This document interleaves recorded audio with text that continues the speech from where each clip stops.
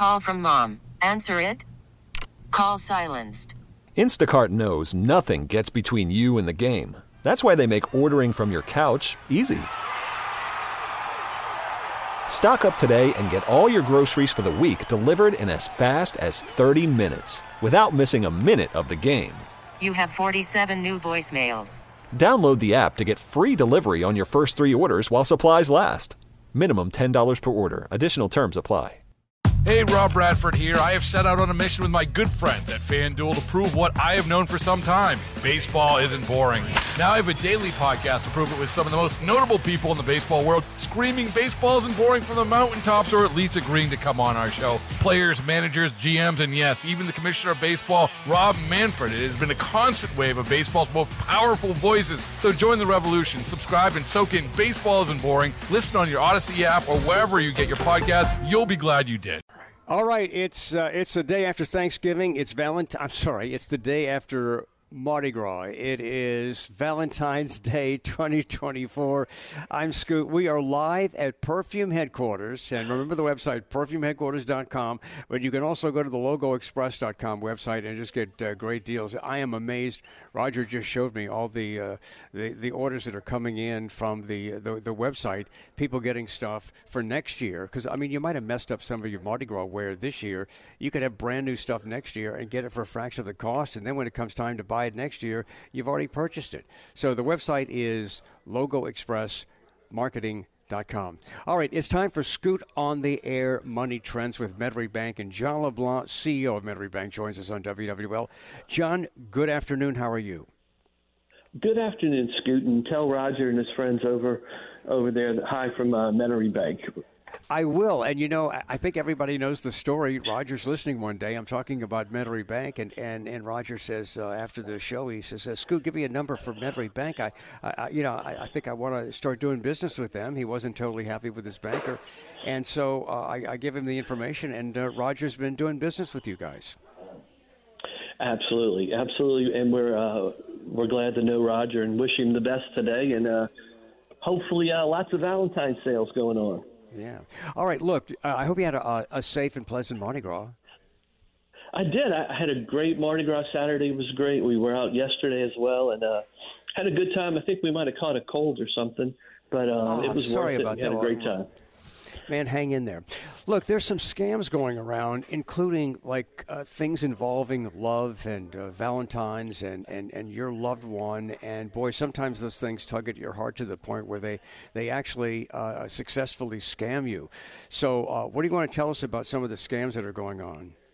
Well, sure. You know, it's a bit of a coincidence, Scoot, that you started off by saying the day after Thanksgiving. But the day after Thanksgiving, you know, which we call Black Friday in the retail world, and Valentine's Day are two of the biggest days for scams, particularly romance scams. So if you're a Valentine wants you to send them flowers or candy or perfume from Roger, that's great. But if your Valentine wants you to go buy some gift cards and call them up with the numbers on those gift cards, you've got a problem. Okay. That is one of the most common scams that's going around. They will pose as they will meet you online, whether it's on Facebook, Instagram, or one of these other social media sites, and develop a relationship with you. And then at some point, they will ask you to either send them a wire transfer or purchase some gift cards and send them the numbers on those gift cards. Mm-hmm. And they will play along for as long as it takes. But unfortunately, it has become not just a weekly occurrence, but almost a daily occurrence where we're having to advise people in the bank that these are scams. And unfortunately, we had one just a week ago, Scoot, where a gentleman told us, if there's just a 5% chance that this is true, I want to do this.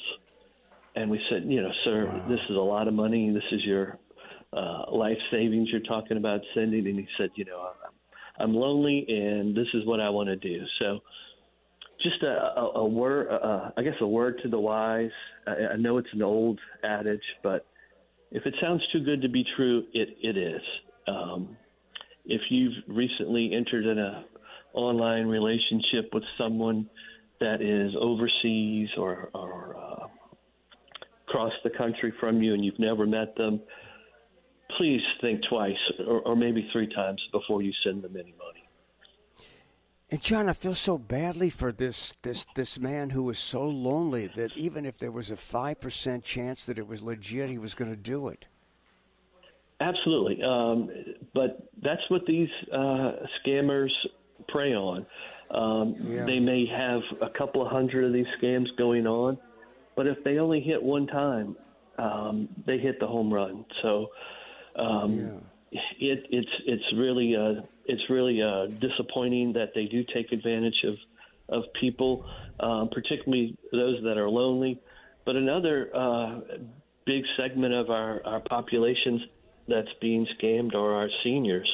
And again, this is unfortunately at least a weekly occurrence in the bank as well, where our seniors are being scammed either through technology, which many of them didn't have the benefit of growing up with or at least using it for the last 20, 30 years, where they're receiving an email or something that they click on, and they're either being scared into providing their financial information, or it's another romance-type scheme where something good's going to happen. If you send me this money, I'll come see you, or you won a lottery, and if you click on this button, we're going to send you money. Give us your credit card number, and we'll send it to you. So, John, you warned this man, and did he do it? No, actually. Oh, he didn't. You know, we have some tools at our disposal where we can delay the transaction if we suspect something like that's going on in the customer's best interest. And after a day or so, he came in and said, "You guys were right. Thank you for."